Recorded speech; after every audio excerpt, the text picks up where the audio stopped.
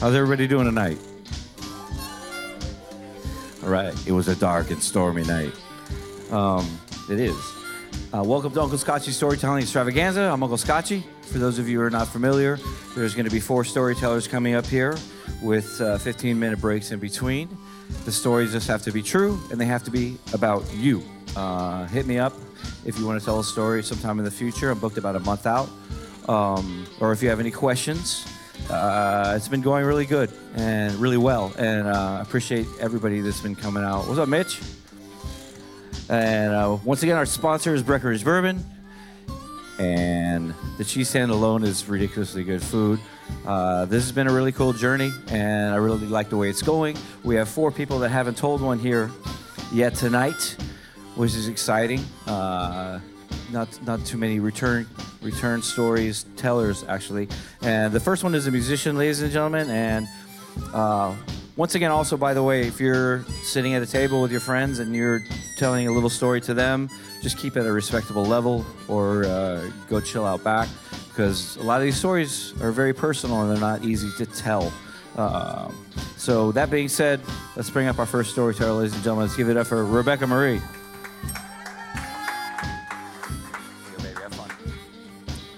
Hello, Bar Nancy.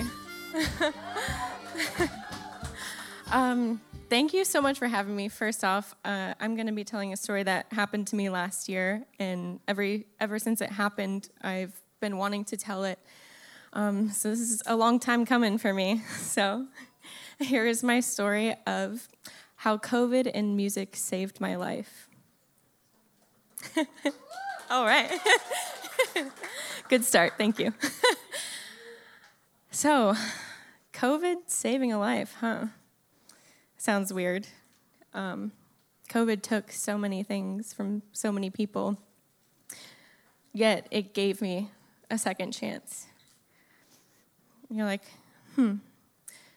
COVID. Yeah, so back in March when everything closed down, I'm actually a music therapist by day, working in hospice. I have some fellow music therapists here tonight.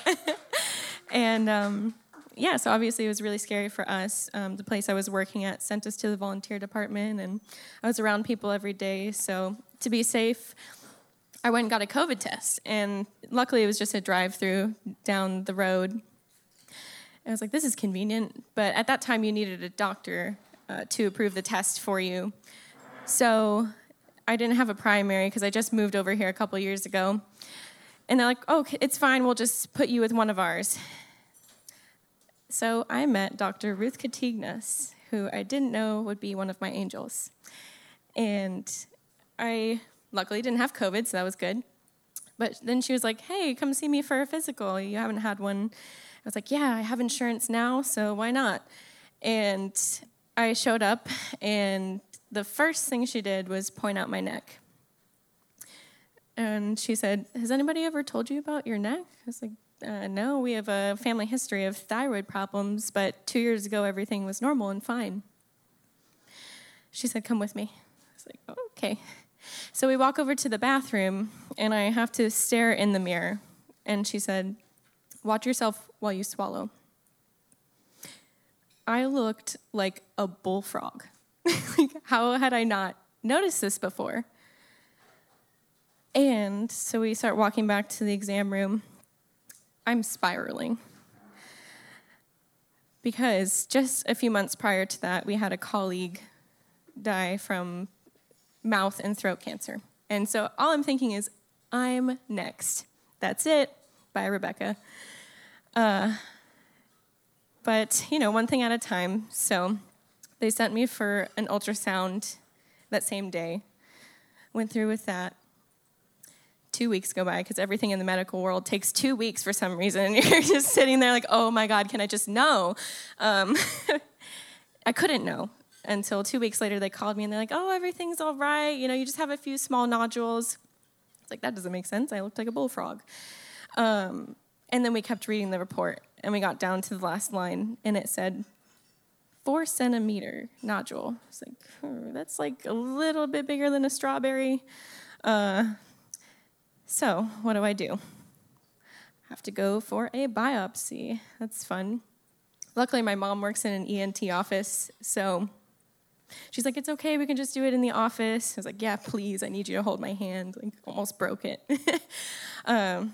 So what that was like is since it was right in the front of my throat, they're like, we can just go in really quick, wiggle a few needles around your neck. I was like, do what? And yeah, so I was sitting there awake. They numbed it, wiggled a few needles.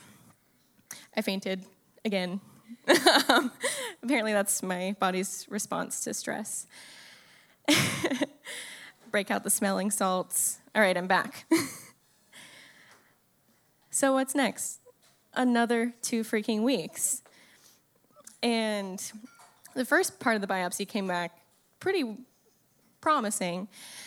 And then my mom came to visit me. This was weird. Like, my mom sat me down at my kitchen table.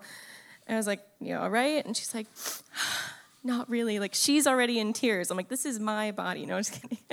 She is the sweetest thing. And I'm glad she's the one that told me that the biopsy came back as 50% chance of cancer in my throat. Yeah.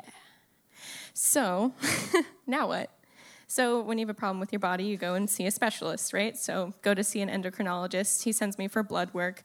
It's like, man, everything was fine. And he was smart enough to test the entire thyroid panel.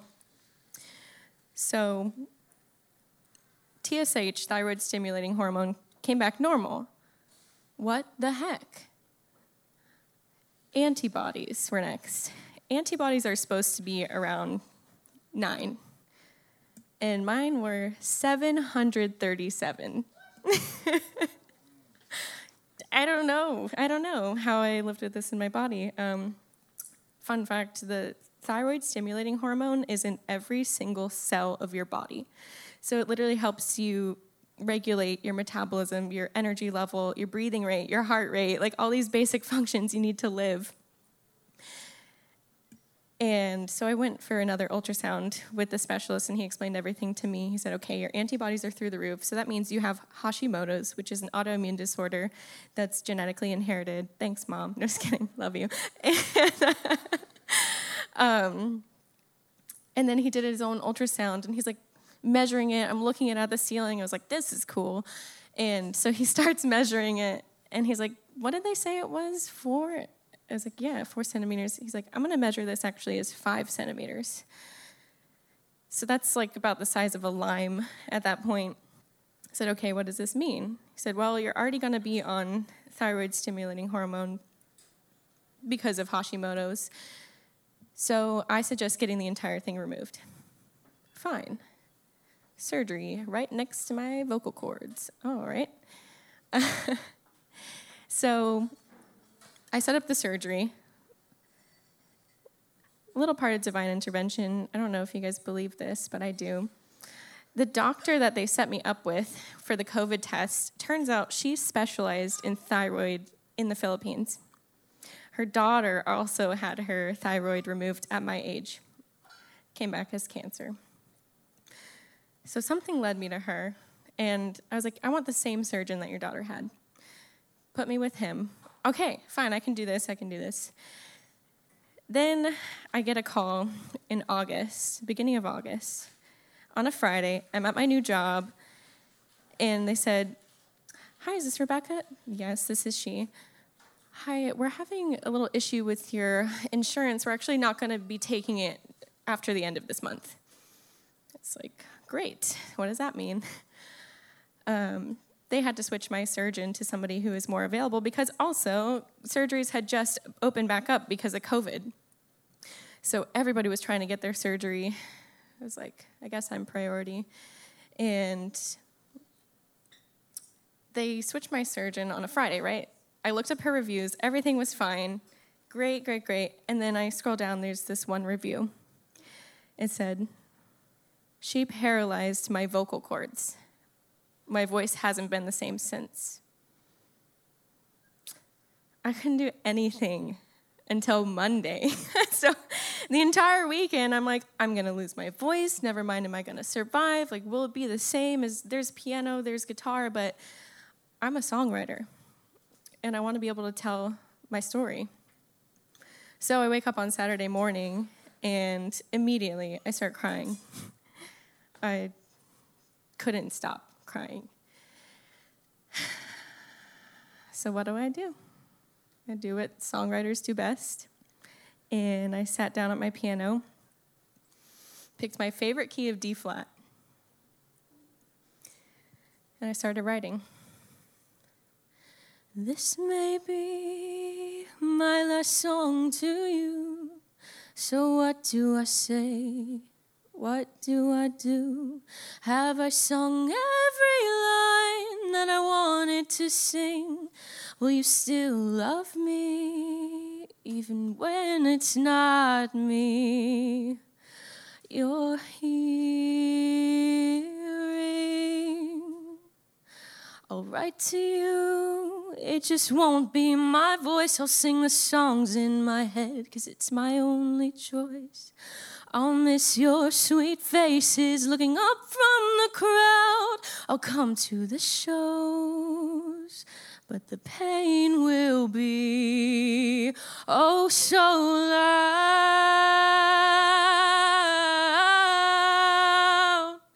Ooh.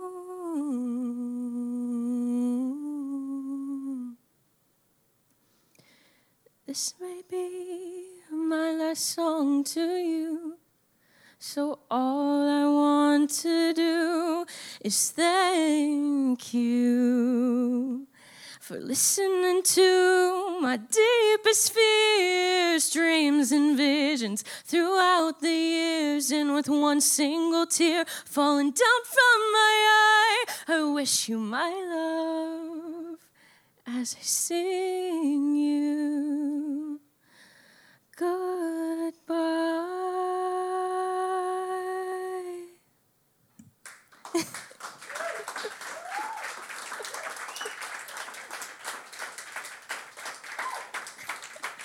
I'm so happy I was able to sing that for you all today. Thank you. And that's just, I still had to go through the surgery, so oh my goodness. At least I have a song, right? At least I said my piece. And I didn't want to have any regrets, so I wrote that, and then the next weekend I went and I recorded all 7 of my original songs just in case anything happened. Then Monday comes around, and I was like, all right, I still have this bad surgeon, so now what?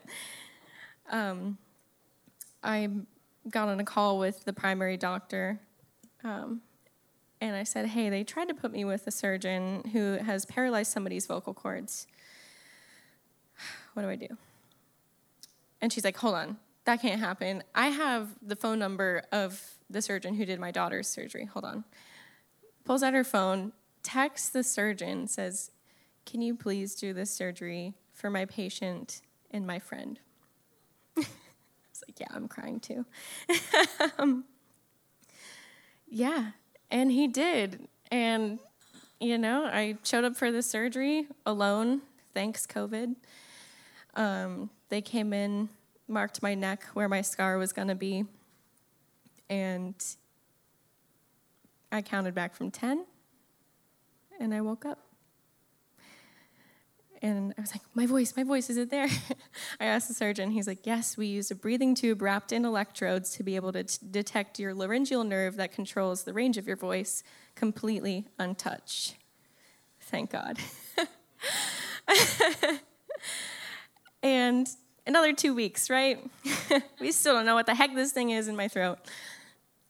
So 2 weeks go by. Everything's painful to talk, to swallow, to shower. And I was supposed to have a virtual follow-up, and then I took the bandage off. I was like, oh, no, there's a stitch poking out. And they're like, okay, you can come in. So I went in for the appointment, and I sat down, and I was like, yeah, I have the stitch poking out. And the surgeon assistant goes, oh, you could have taken that out by now. Ouch. He's like, oh, that didn't hurt. Excuse me. This is my body. I also thought that it was little stitches. It was actually just one all the way across. So yeah, that really hurt. And then they came in and told me that I had cancer.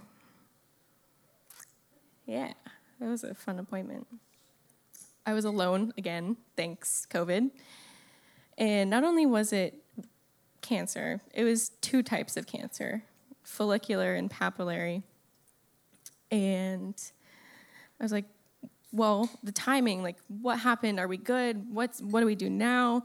And they said, if the thyroid was an orange, basically all of it was contained within the orange, but maybe some got on the rind of the orange. It's like, okay, so what does that mean? And they're like, basically, we got it just in time.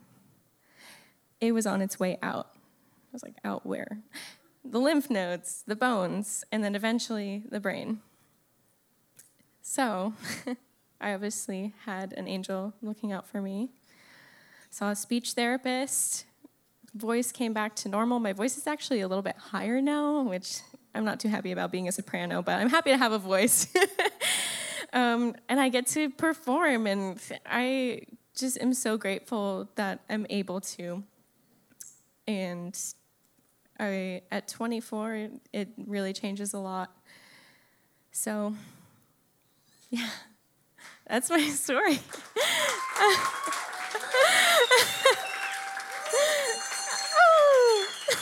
If I could leave you all with anything, I wanted to come up with a quote to wrap it all together, and I wanted to make it nautical themed because of Bar Nancy.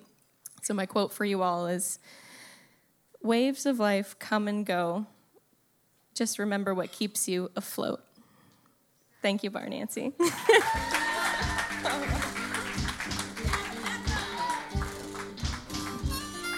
Give it up for Rebecca Marie, ladies and gentlemen. Give it up for Rebecca.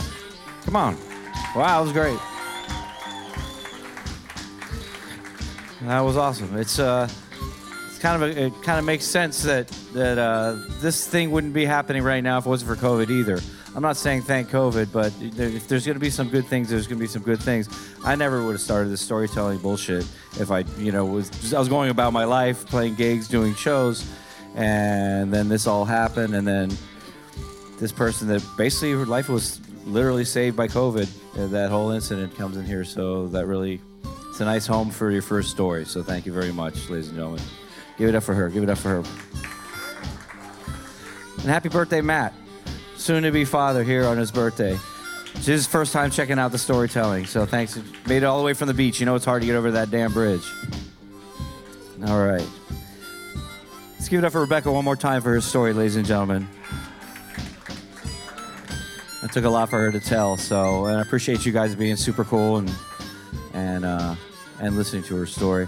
We got another new one, and she better be good. Don't suck. Ladies and gentlemen, give it up for Cindy Ann Boisson.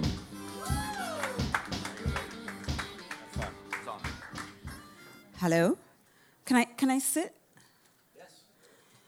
Oh, I need to. I have no idea. I don't know why I got into this,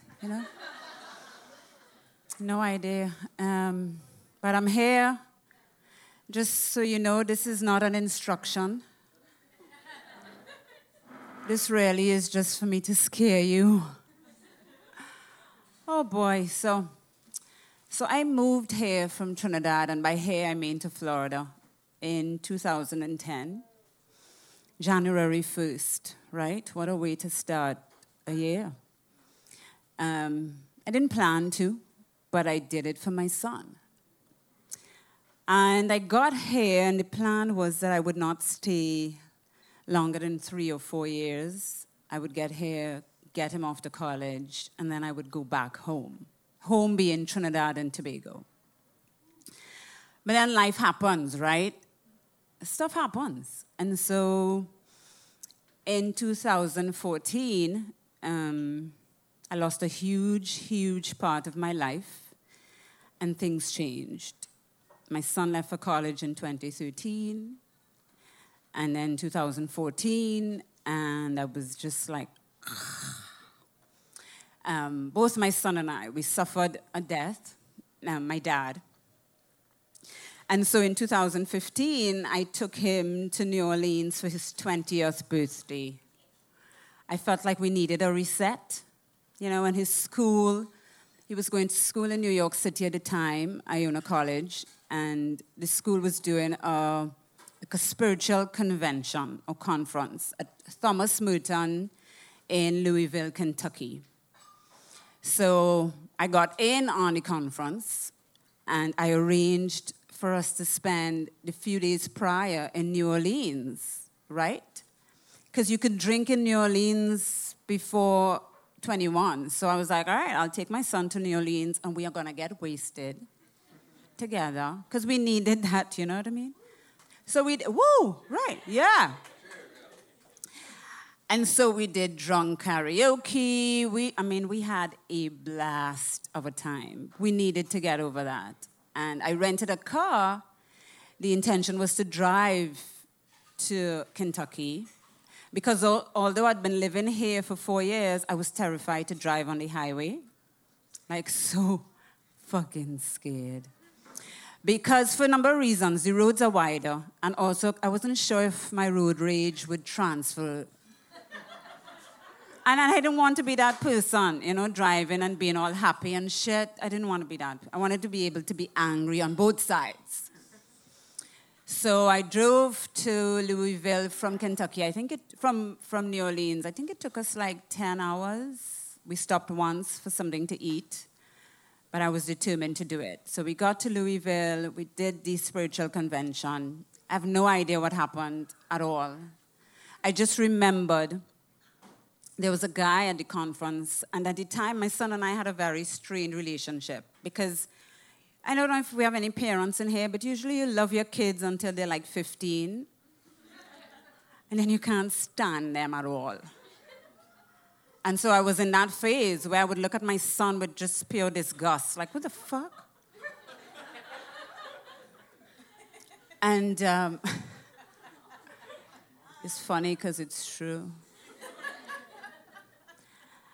And I remember there was this guy there with his kids, and he said to me, because he kind of sensed the tension. And he said, you need to leave your son alone for about a year. Just let him be for a year for him to become a man. And I was like, yeah, but he's going to call me for fucking money. You know what I mean? How's that going to work? I'm trying to leave, and I've been trying for the past 4 years. Anyway, so we were done, and then the school had arranged transport back to New York with a bus, which I agreed to accompany my son on the bus because I wanted to spend as much time with him as possible. So initially it was supposed to be 6 of us on the bus, but on the way to the bus, my son said, oh, Mom, 3 of the kids are not coming back on the bus with us. They made other arrangements, which should have been my clue to kind of get out, but I didn't. So we took an Uber to the bus, I guess the bus stop or the bus terminal or whatever, which I assumed was the Greyhound bus. It wasn't. So we got there, and the Uber driver, which again was another clue, he was very chatty, I guess, and he said he had a pet iguana. And I was like, really? And he's like, yeah, I take it for walks in the park, and then it jumps from me to anyone that has on a flowered shirt. And I was like, this song's a little shitty. Then he said the iguana went missing, and then it came back a few weeks later. And I was like, you know what, can you just drop us off in silence, because this is killing me. We get to the bus, to like a strip mall, and there's this red bus parked that looks as if someone had, like, hand-painted it with, like, a number 6 brush, you know what I mean? You could actually see the paint strokes on the bus. I was like, what the fuck is happening? So we get there, and there's an Asian guy standing outside the bus with like a notepad, checking us in. I'm like, okay. We get in the bus, and the smell of urine is palpable. Like you could take, right? I look at my son, I'm like, look, the school paid for 6 seats. We're going to sit separately. Each person, we're going to occupy 1 row each. It was him and another student from the school and myself. We get on the bus, and we start the journey to New York City, which I think was from Louisville, I want to say 12 hours, maybe, they said. My flight from New York City to Miami was the following morning, like 9 a.m. So I didn't have much time. Anyway, so we got on the bus and we started driving. And this driver is, at every exit, the bus is going off and picking up like two more. I've never experienced that. I was like, what the fuck is this? This is some island shit, right? Like, you would just exit, and then 2 people will come on, and 3 people will hop off, and I was like, all right. But I was sure to tell the guy, I was like, no one is sitting next to myself, my son, or that girl, because we paid for the seats. So we're going on, and the journey is going, and he's getting off every exit. And the bus is full of mostly Asian people.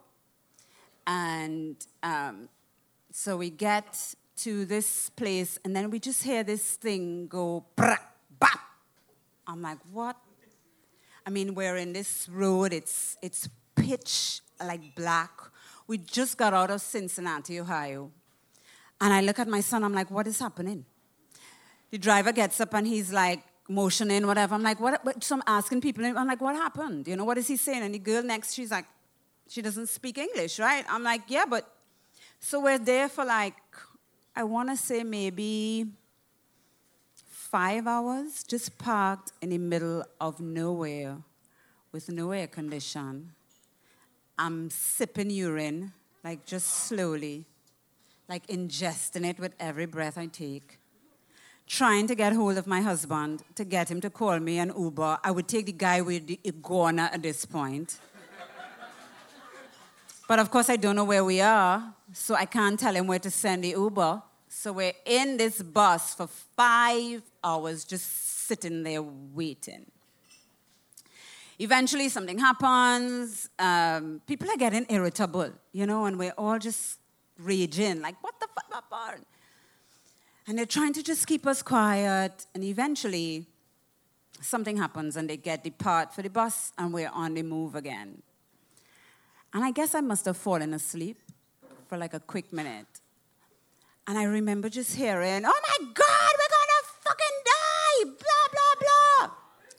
And I open my eye, and I'm like, and my son says, Mommy, did you not see what happened? I'm like, no. He said the bus almost turned over. I'm like, what? Apparently, the driver fell asleep. And you know the side of the road that you have those rigid, and I guess when he went on that, he pulled the steering. And so that the bus, with that sharp pull, the bus almost tipped over. So now we're parked in the middle of nowhere, like this, And there is this African-American lady sitting like, I want to say 3 rows or 4 rows ahead of me. And she's like, man, they're gonna fucking kill me inside of here in this bus. I'm gonna fuck this shit up. I'm like, yo. So this lady on the opposite side, people start calling. They're like, no, don't make the bus move. You know, please call the cops. Are you drunk?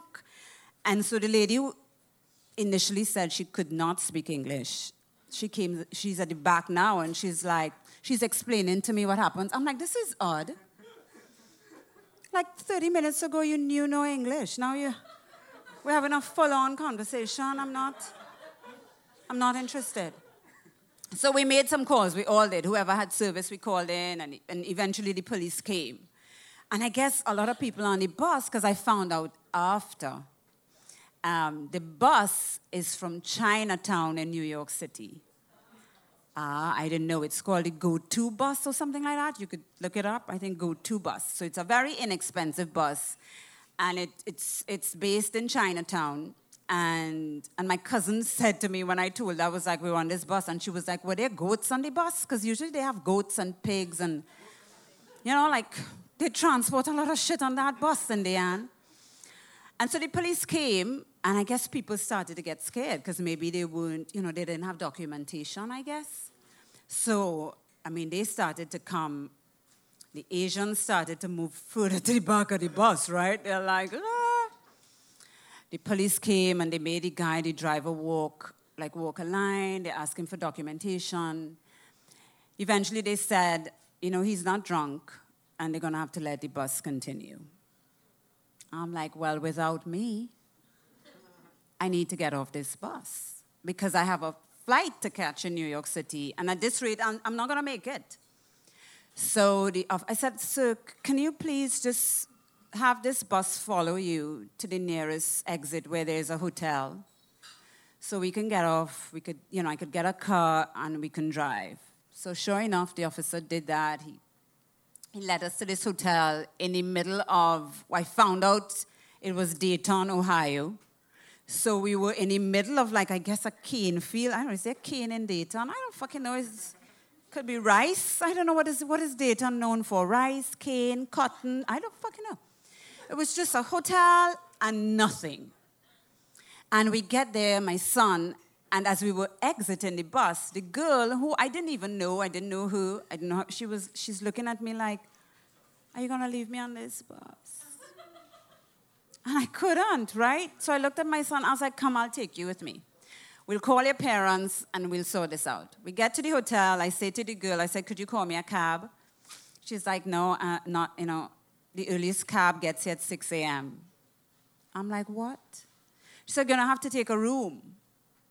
I'm like, how much is a room? She's like, $250. I'm like, I'm going to sleep here for an hour for $250. So I sat in the lobby area, my son and the girl asleep on the luggage. I'm just sitting there waiting. The car came at 6 o'clock. We got in the car. I called my husband. I said, could you get me a rental? And I'm going to drive to New York City. We get to Dayton, the airport in Dayton, Ohio. I pick the rental up, and then it starts to storm. I know you guys are probably thinking, this is supposed to be a real story, Cindy, and this sounds a little untrue. It's the truth. It sounds fucked up. So we get to Dayton airport. I pick the rental up. I walk outside, and it's storming. I'm like, I'm never going to get to New York. So I start making arrangements now for us to get a flight out of Dayton, Ohio. I booked my son direct to New York. I booked myself in. I think I got a flight from Dayton to Fort Worth, Texas, Dallas, to Miami. And the girl, we kept calling her parents, and they would not answer. And I knew that her parents were obviously not Caribbean, because they didn't call either. Like, not once. I mean, my mother would have been calling me every hour. Where is the bus? What is the driver wearing? What are you wearing? That's how we roll in the Caribbean, you know what I mean? My mom would have been on it. No, I called like 15 times. Her parents were probably fast asleep, you know. The American way, I guess. Fuck your kids. I like that. I like it a lot. I could get into this. I really do. We kept calling and I'm like, look, I'm thinking at this point, I'm not going to have to pay for this child to go to New York City. Like, Mom, I don't even know you. Like, I'm going to leave you here. I don't give a shit at this point. It's starting to get... Eventually, her dad calls, and he actually works for an airline. Right? And he does not make arrangements for us. Could you imagine? I'm telling you, what? The American way? I'm learning. Lessons learned. So he arranged for her. She left. I got my son on a flight directly to New York, and I took a flight connecting from Fort Worth to New York.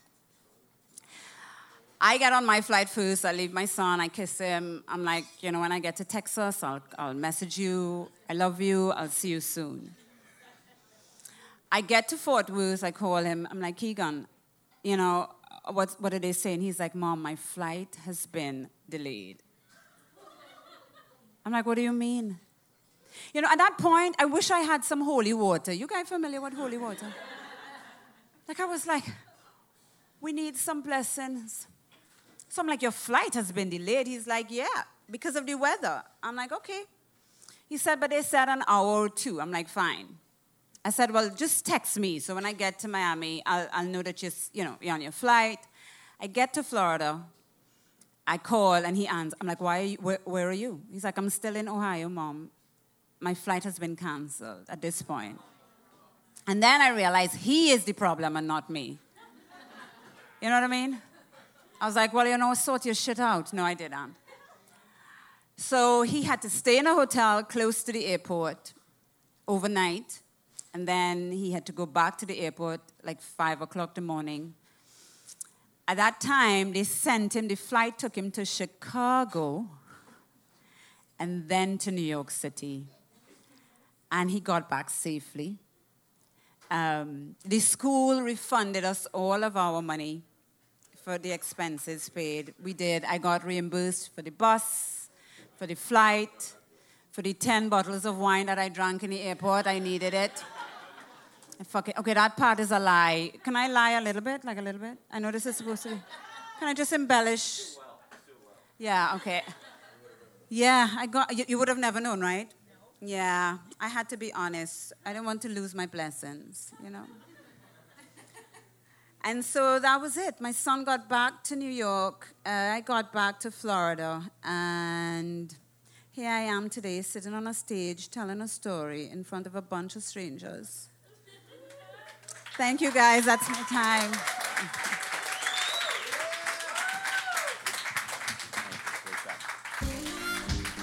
Give it up for Cindy Ann Boisson. Just thought I would get her last name wrong. If you like these stories, just go to UncleScotchy.com. This is the 33rd week on the podcast. Let's give it up for Julio for recording for the 33rd week in a row. He missed like one or two, but he's been my podcast angel, so give it up for Julio. Give it up again for Cindy Ann Boisson's story, ladies and gentlemen. Very well told. Very well told. And Rebecca's leaving right now. Give it up for Rebecca one last time, ladies and gentlemen, with her very brave story that she told.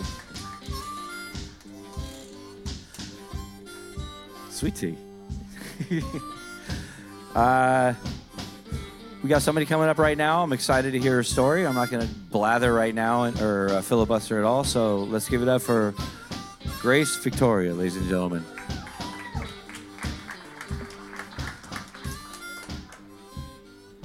Hello, everybody.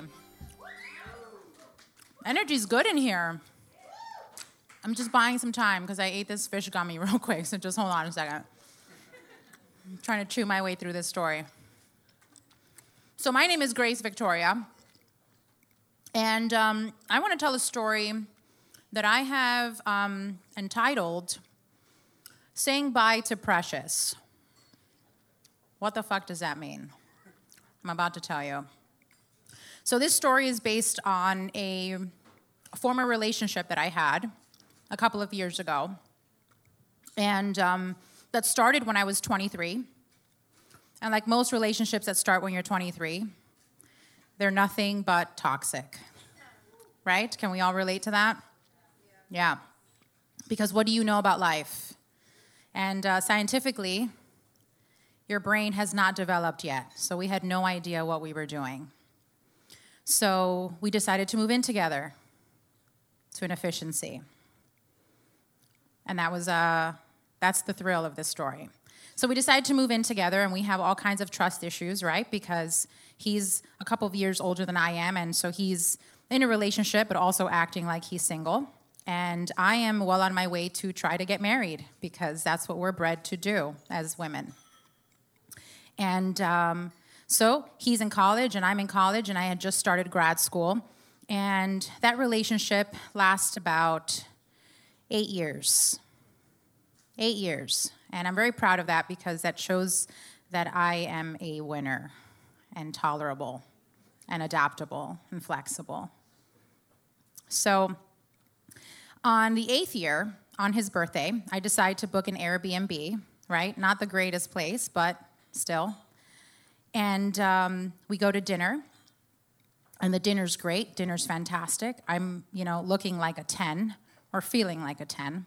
And dinner's great. After dinner, he decides we take a stroll on the boardwalk. I'm like, no problem. I have about 5-inch heels today, but let's walk.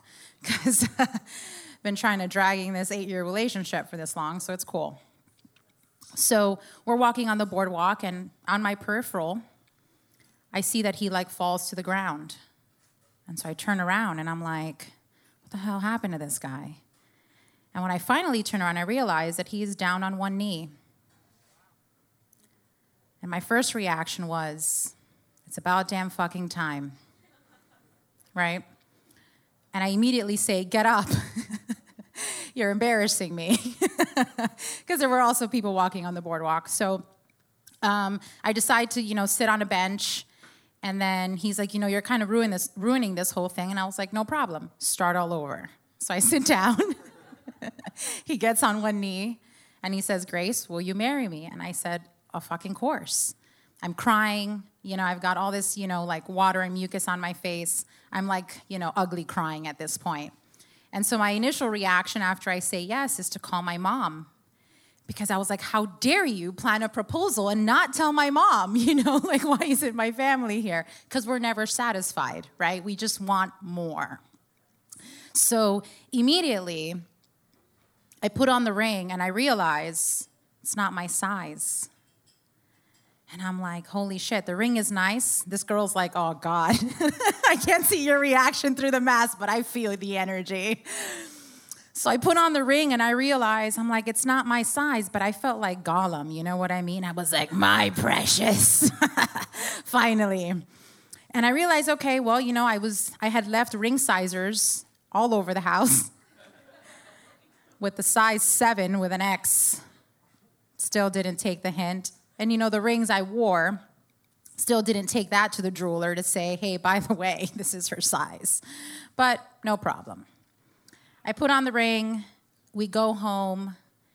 Everything's fantastic. This was on a Saturday. Sunday's great. We're still in the honeymoon stage. Monday, I get home and everyone's sending me messages like this venue, that venue, you should do this, you should do that. And I'm not the type of girl that wants a wedding with the poofy dress or a bunch of people I don't know just to complain about the charcuterie board that I selected for the wedding, right? So I feel like just give me the money and I'll do what I want with it, like buy a house or go to Hawaii or something. I don't know. So Monday comes along and I get home and I'm super excited because I'm all over Pinterest, right? I'm like, destination wedding, whatever. And I get home and he gets home from work. By this point, we have moved from the efficiency to an apartment to a townhouse. So we're, on the way up. And so I get home and I show him this Pinterest, all these pins of things, ideas that I had. And his family was texting me all these kinds of things. So I was like, this is what I want to do. What do you think? And then his response to me was, for what? I was like, excuse me? For the wedding that's supposed to happen? Do you remember you almost fell off your chair and died and proposed at the same time? Like, what's happening? And he's like, I don't have time for that. It's like, okay. Because Aaron Rodgers just got injured, was his response. Do you guys know who Aaron Rodgers is? He's a football player for the Packers, okay? Yeah. And so he was like, all up into fantasy football, like the kind of guy that would have 10 screens plus his phone watching all kinds of stuff. You look like the fuckboy fantasy football kind of guy. Yeah, that's right. Yeah, I feel that energy too. Don't worry about it. I'm very sensitive at this point, you guys, is what I'm trying to say. So, I was like, all right, well, this is fantastic. His follow-up question was, do you have any money? And I was like, I'm sorry, what was that? What? Right. And so he's like, yeah, because we know how many, he was probably in 10 leagues at that point, so we know. So anyway, he ends up asking me if I have any money, and I was like, I don't have money, but do you? Right? I feel like if I put a little bit, I'm a career woman, right? So I'm independent. If I put half, you put half, we could actually make this happen. We could go to a restaurant, have a little party. That's fine. No big deal. Anyway, he's like, well, I don't have money for that right now. And I was like, well, this sucks. I don't know why I said yes then. Wow. All right. Well, I fell asleep and I woke up the next day and I was like, you know what? I need an exit plan. And I need probable cause. Okay, so I asked him, I said, hey, do you have, your half of the electricity? And he's like, I don't have money for that either. And I was like, no problem. So I called my dad. And I told my dad what had happened. And my dad was like, you know what? You need to get out. I said, all right. So I packed a duffel bag. I took my toothbrush. And I never went back. He came home, saw that I didn't come back, slept through the night, woke up, wrote me a message and said, did you have to take the toothbrush? Okay, because after 8-9 years, we didn't share a toothbrush, but we had an electric toothbrush with different heads that he used to use. So I took the toothbrush, right? That's the only thing I took. And a duffel bag. So I'm thinking, the text message was going to be something like, why did you leave? What happened, right? Why did you take the toothbrush? I was like, you're an asshole, but no problem. This is fantastic. Good decision. So I never went back. Say again? I wanted half. Yeah, I also bought the toothbrush. Okay. But thank you for that. So anyway, accomplishments. So I could afford a toothbrush. Anyway, I decided, I was like, well, I have to do something with this ring, right? I have 3 options. I could either sell it, be stupid and give it back, or be like Rose and throw it in the ocean. Right? I couldn't do that either. Yeah. So I had given it to my brother, and I said, hold on to this, because I'm not ready to do this, make this decision yet, but hold on to it for safekeeping. And he's like, no problem. So he puts it away. A couple months later, I feel like I'm mustering up the courage, right, to make this decision, because I also need to move out on my own, because I'd moved back to my parents' house, like the prodigal daughter. I'm sorry, I fucked up. So anyway, fast forward to a couple months after, I asked my brother for the ring. My brother's like, no problem. He goes into the closet where he put the ring, goes into it, shuffles a couple times. 20 minutes later, he comes back. He's like, the ring's not there. I was like, that's funny, because you were supposed to keep it for safekeeping. I think you were supposed to hold on to it. And he thought that maybe I was asking for it because we had reconciled. I was like, no, I'm actually going to sell it. So where's the ring? And he goes back in and he's like shuffling. He's like, I swear to God, I put it in a plastic bag. And I was like, that's funny. Why would you put it in a plastic bag? And he's like, well, I figured if we were to get robbed, it would hide in plain sight. Nobody would know there's a ring in there. And I was like, a Publix bag? No? Okay. Yeah. Younger brothers, they're dumb. Okay. His brain hadn't developed yet either. So anyway, his first reaction is to call my mom. So he calls my mom, and my mom doesn't answer. And, frantically, he leaves her a message, call me back, call me back, call me back. She eventually calls back, and he says, hey, Mom, did you, while you were going through the closet and going through, because my grandmother had just been transferred to a home. She couldn't ambulate on her own, so we transferred her to a home. And also, she was a bitch. So if you're wondering why your grandmother wouldn't move into your house and you send her to a home, that's why. Okay? So, yeah. So, my mom's like, she's like, no, I don't remember seeing anything. I got to go. I'm at work. A couple minutes later, she calls back. And she's like, you know what? I actually did see a ring inside of a plastic bag. And it was in the middle of inside of a duffel bag where your grandmother's stuff is, that I was planning on taking it to her to her home. And I was going to dispose of the things that I felt that were unnecessary. I was like, all right. And she's like, and I opened the plastic bag and I realized it was a ring, and I looked at it and thought, this looks fake. So she put the ring back in the box, back in the plastic bag, and threw it away. So when my brother comes back to me and tells me with a story, I was like, all right, we've got 4 dumpsters in the condominium. We're dumpster diving. At this point, I don't know if it was in the garbage or if it had made its way to my grandmother's home. And so now I'm thinking, all right, well, let's start with the dumpster. So I put, like these rubber gloves on, and I take a broom, he takes a mop, and we go. You're wondering, why do we take a broom and mop? It's the only sticks we had, okay? So we go to the dumpster, and we're like, eeny, meeny, miny, mo, and we go to the first dumpster. And I'm like, we're out there, and I'm like, what bags are we looking for? So I run back upstairs, and I'm thinking, all right, what color string are the garbage bags that we're using? That's the first thing, right? You didn't think about that. So I was like, I have to eliminate, process of elimination. All the black bags, nope. All the orange with the orange ties, no. I was looking for a blue tie. Got it. So we go through the first dumpster, nothing. I'm going through, I'm in it, I'm in there, I'm dumpster diving. There are bugs, there's everything in there. It starts raining, so now I'm wet, and it's disgusting. It smells like asshole, okay? Pure asshole.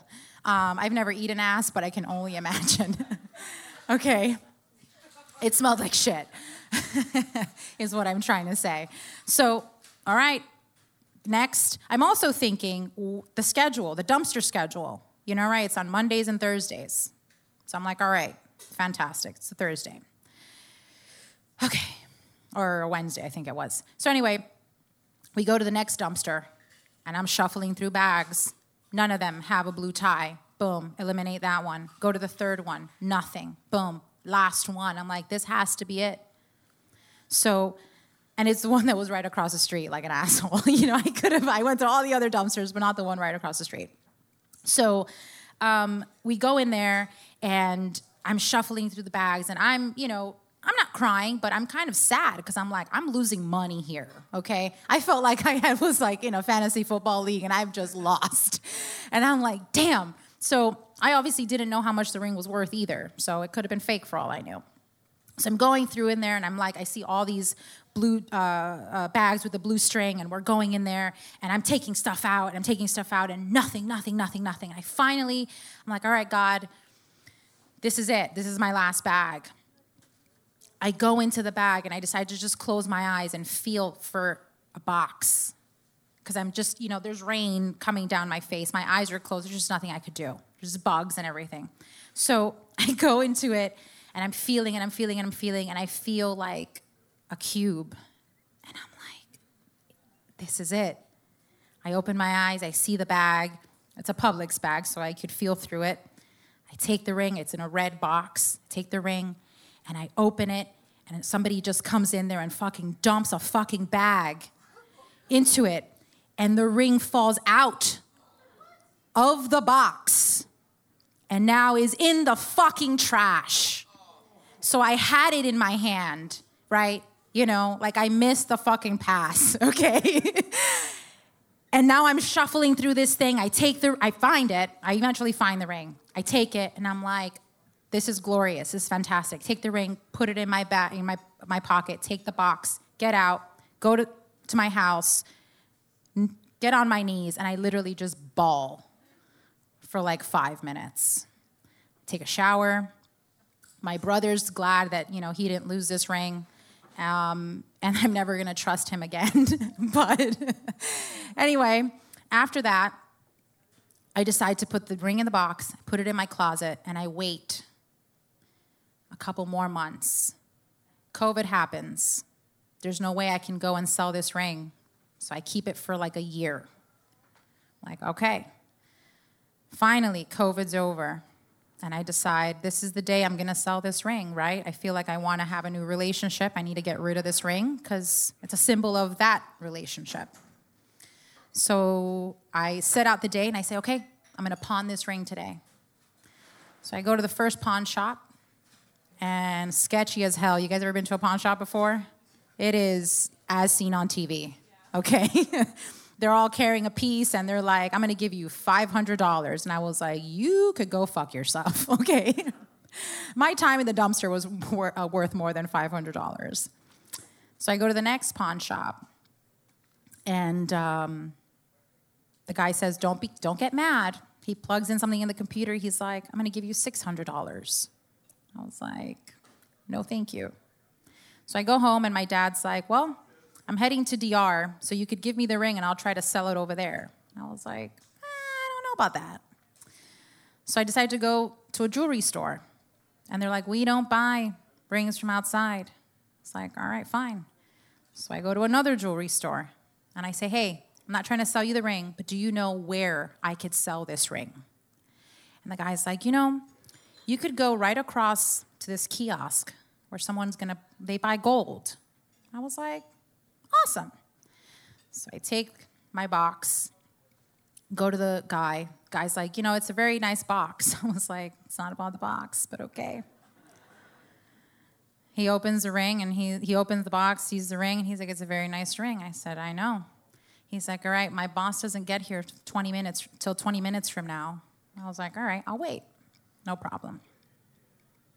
20 minutes pass, and I was like, you know what?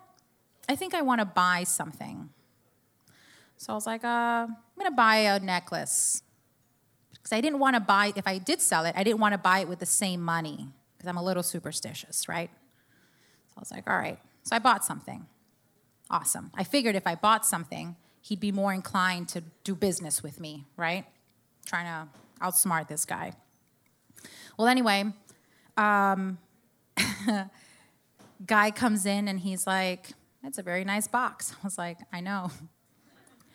Opens the ring. He's like, it's a very nice ring. He's like, how much do you want for it? I said, honestly, how much can you give me for it? He's like, do you have a receipt? I was like, yeah, as a matter of fact, I do. Give him the receipt. He's like, well, I can't give you what it's worth. I was like, all right, well, then what can you give me? He's like, $1,800. I was like, yep. And I'm like, this is it. This is fantastic. I'm, sold. So he takes the ring out, and he looks at it through a magnifying glass or through the thing that they look at it. And he looks at it, and he looks at it, and he looks at it through the light. And he's like, I can't take this ring. And I was like, why? I was like, but I don't understand. And he's like, well, because it's got feathers in it. And I was like, feathers? I was like, that's odd. I was like, in my mind, I'm thinking, it was in the dumpster, so I don't know. Surprised that's the only thing you think that's in it, but okay. So he's like, I'm sorry, I can't take this ring. I'm sorry I gave you that amount. You're going to have to leave. And I was like, all right, cool. So I take the ring, I put it back in the box, and he's like, hold on, let me clean it. I was like, awesome. Dips it in some water a couple times, baptizes the bullshit. I don't know what the fuck he was doing. But he puts it in there, takes it out, puts it in there, takes it out, puts it in there, takes it out, looks at the light, looks at the thing, and he's like, you know what? I'll give you $1,800 for it. It was just dirty. And I was like, fucking awesome. The same day I set out to sell this ring, I almost gave up, and I got it. So he makes me fill out something. I have to give my fingerprint or whatever. And I was like, okay. He's like, this is so that you can't come and claim it. This is our property. And I was like, well, I also wrote a letter to the person that was going to get this ring. He's like, you could throw that away because we don't sell this ring to anybody. We melt the gold and take the diamond, and we put it on something else. And I was like, hey, awesome. So he takes out his box, and he gives me $1,800 cash. I had asked for $2,000 because I had spent a little money on this, and he's like, no, $1,800. I was like, hey, no problem. We're cool. I'll take it. Gives me $1,800 cash. And I was like, I'm going to need you to walk me out because I have this wad of cash. And he's like, no problem. He's got his piece. He walks me out. He also asked me for my birthday, which happened to be 8 days before mine, same year, same month. And he's like, I have a question for you. Is this ring, are you selling this because you're getting an upgrade? And I was like, I don't know. What do you call an upgrade? But whatever. I'm like, no. He's like, I'm sorry, it didn't work out. He walks me out. I get to my car. I get my $1,800, which is my deposit for my new apartment, right? Part of my deposit for my new apartment. If you guys are wondering whatever happened to my grandmother, that's the second part of this story. My grandmother we buried her about 2 months ago. And she was about 90-something years old. It was her time. And I have like a fear of going to wakes and seeing dead people. I just don't like it. It's just not who they are anymore. So my mom has a hissy fit about me not doing that and paying my respects. And I was like, well, it's just not who they are. I'll get out of the car, and show my respect. I'll go into the room with you. So she checks in, and they tell her, you can go into this room, and we all walk in there. As we walk in, my mom and my brother and my aunt and a couple other family members get close to the coffin. And as they get close to the coffin, they immediately jump back, like, what? And they're like, I'm like, what happened? They're like, that's not her. And I was like, how do you know that's not her? I was like, I've been telling you, though, that that's not who they are. And they're like, no, really, that's not her. I'm like, how do you know? They're like, because it's a man. I was like, this is fantastic. And that's my story, guys. This is why you don't see dead people, and this is how I said bye to Precious, okay? So thank you very much for having me.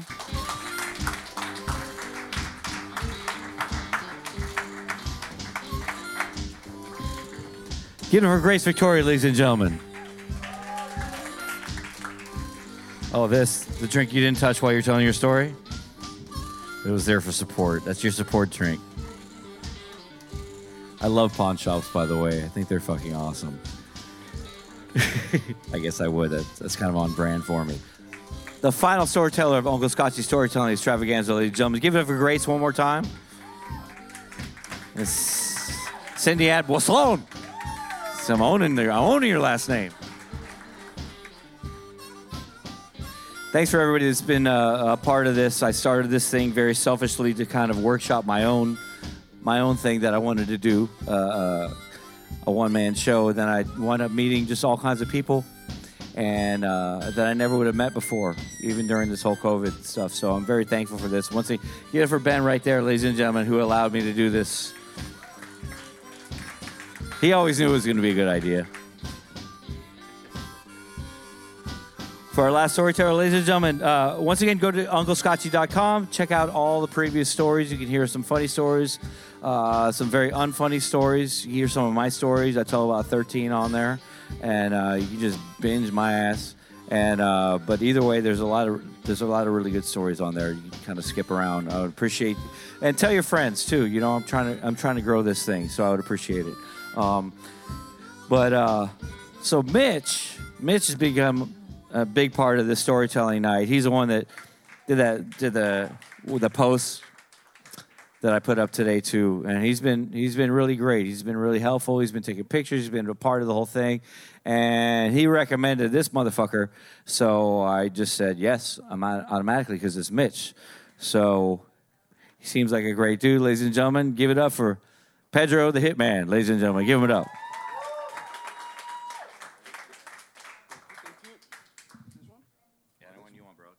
How you guys doing? Holy shit, the light is here, man. What day is it? I'm drunk, baby. Fuck. What is it, Wednesday? Okay, so thank you so much, Mitch, for having me here. Uncle Scotchy, thank you. Stories to tell. I just came from a stand-up comedy thing, was trying out. Shout out to the people in CNI. I did my little thing there, so I'm still kind of in a funny mood, Please laugh. If not, screw you guys. Right? There you go. We're starting off. So I'm new to this whole stand-up thing, believe it or not. I mean, I don't believe it. And, it's like, hey, go ahead. Talk your shit. I mean, you do it at home all the time, and we laugh. So try it in public so I'm here. And if we're going to laugh, we're going to laugh together. And if we bomb, we're going to bomb together. Unity, right? So I have a story of my daughter who has been my best friend. She's going to be 7 years old next week. 7-11, special kid. Not special because retarded, special because, dear to my heart. Yeah, nice catch, right? Yeah. Okay. He's like, please just tell the story. Okay. I had a crazy life till she was born. The moment she was born, everything that I did that was negative turned into super positive, lost some friends. And, I became like the biggest, this big guy here. Not this time, though, but she does my toenails. Like I'm her bitch. That's my baby. Whatever my baby wants, my baby gets, damn it. She wants me on all fours, sounding like a unicorn. Nay, bitch. Right? Well, kids say the darndest things. She's getting older, and have you ever guys seen Lion King? You ever seen the Kuna Matata scene where like Simba and them are like, from little to big? Well, I've been seeing that, and she's been, they say kids are a sponge.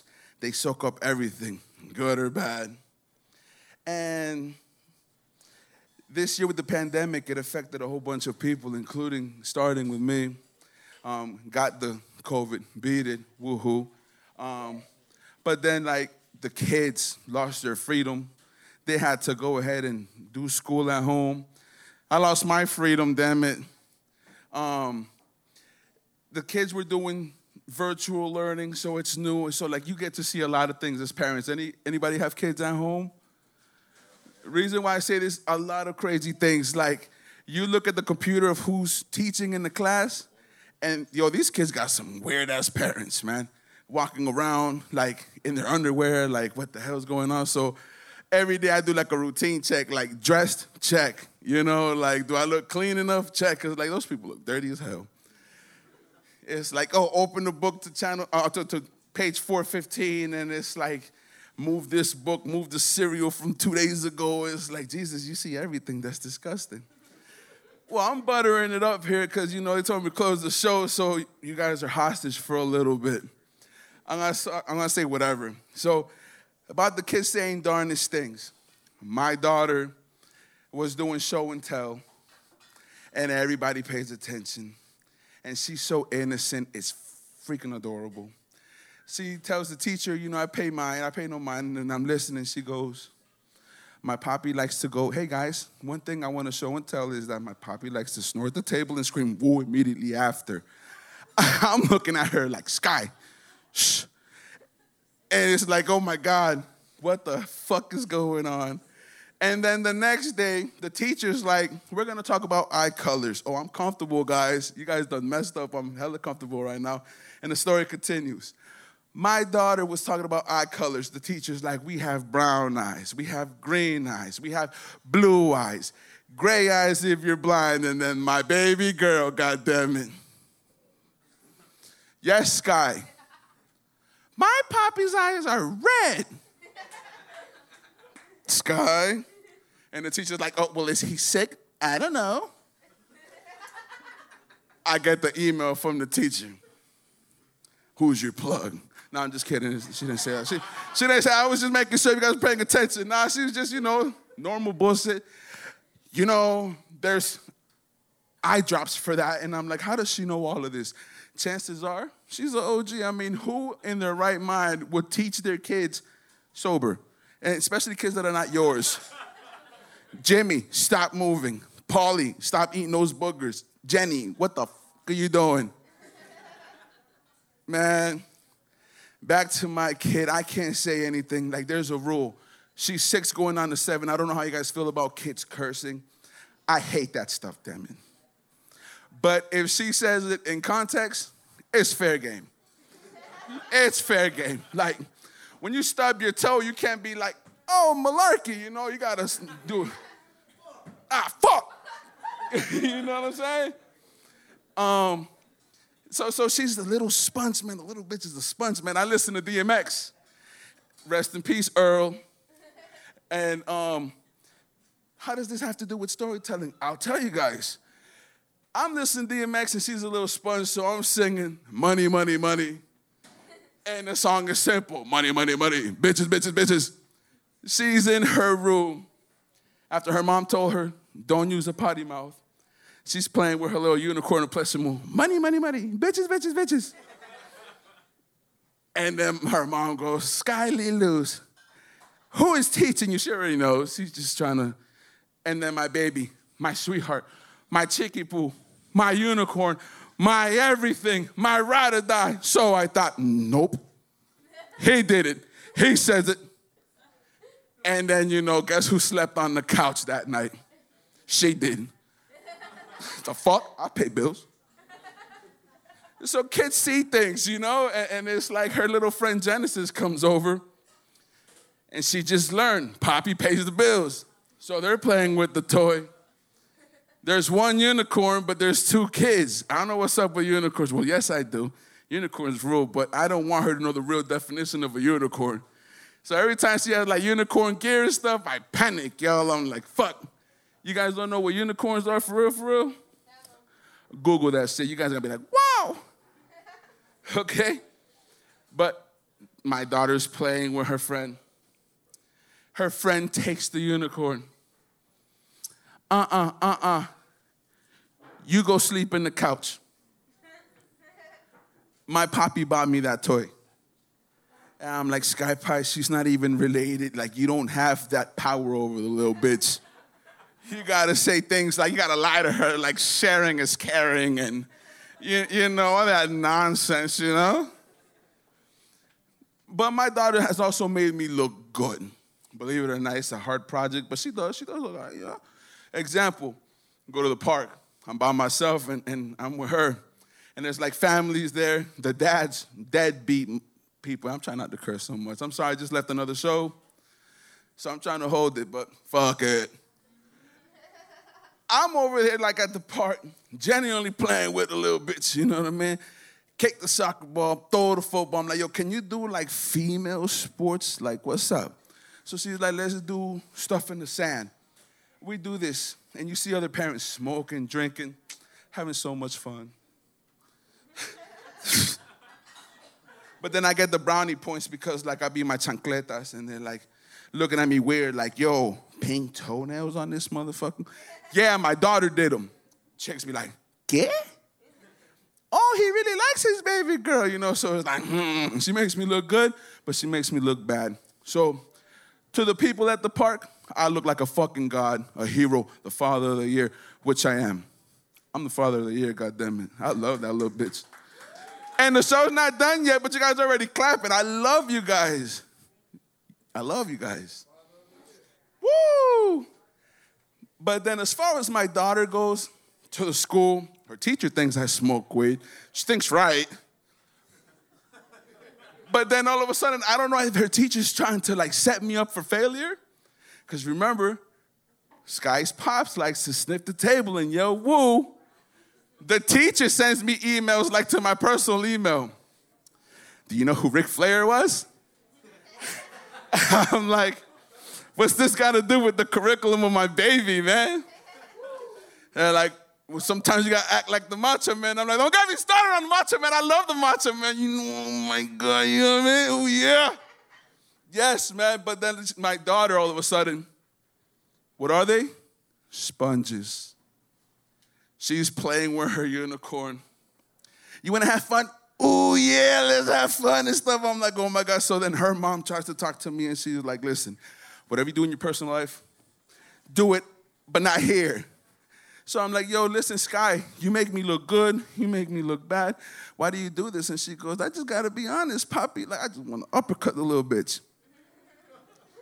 For her birthday, I get her things, and she has an allowance. We give her money, and I'm trying to teach her how to buy things. I don't know if you guys see spoiled-ass kids.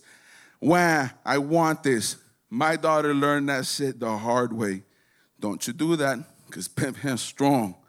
Listen, don't you dare yell. Don't you dare or throw a temper tantrum. We don't permit that. So we give her money, and if she wants to buy something, if you got enough money, you can do it. If you don't, little chick, you're fucked. I'm trying to teach you that life ain't all flowers, you know what I mean? Don't look at me sideways why can't you give her the extra $1? Why couldn't you? So she's over here learning things, and it makes me feel proud to see that she's about to be 7. My life 7 years ago was never going to be like this.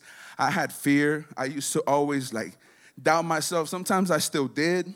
And then it was yo, I had a nice glass of fuck it. You know what I mean? I just went and moved forward, and I'm trying to teach my baby that conquer all your fears, have them become your friends, And if you want to learn and soak things in, soak this into you little bits. Like, you can put your mind to whatever you want to do and do it. And at first I was nervous to do this, but now I'm here and the adrenaline is crazy and I don't want to get off. I love sharing stories about my baby. She's my everything. I can come back and tell you stories about other things, but that's all in time. As long as you guys have me here, I want to keep you guys awake. And I have a joke for you guys. Let's see if you guys are paying attention. How do you guys keep an idiot waiting? I'll tell you tomorrow. You know? Guys like that? Write that down. It's a freebie. You know? I'm Hispanic. I'm Colombian. Us Hispanic. Any Colombians here? Parce que papá. You know, it's like, hey, guy, how you doing, buddy? You know, for the Caucasians that don't understand. My family is so dramatic. Like, it's a Colombian thing, I swear.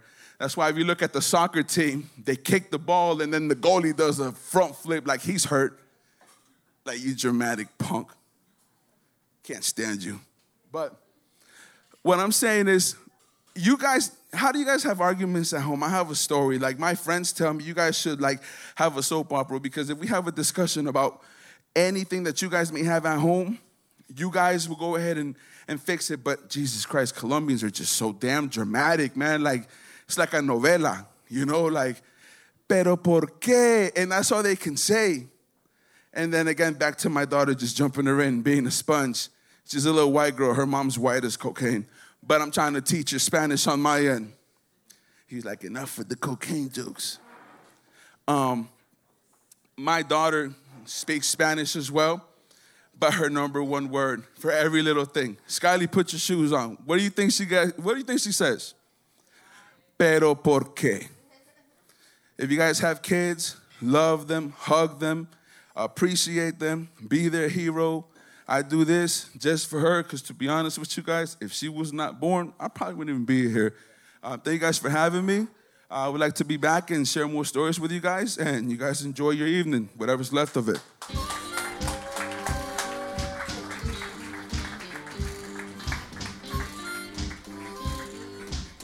Pedro the Hitman, ladies and gentlemen, get up for him. Get up for his daughter as well. Get up for his little bitch. Thanks for coming out, ladies and gentlemen. Like I said, my new friends and my old friends, this has been a really cool journey for me. And I was telling somebody a little while ago, I started this thing very selfishly to workshop something that I've been trying to put together that's going to start happening in the beginning of next year. But I want to make it a lot of relationships through it. And it's really cool. So keep coming through. Tell your friends. Share the podcast, ladies and gentlemen. If you want an Uncle Scotchy hat, hit me up. And I'll see you guys next week on Wednesday. Have a good night.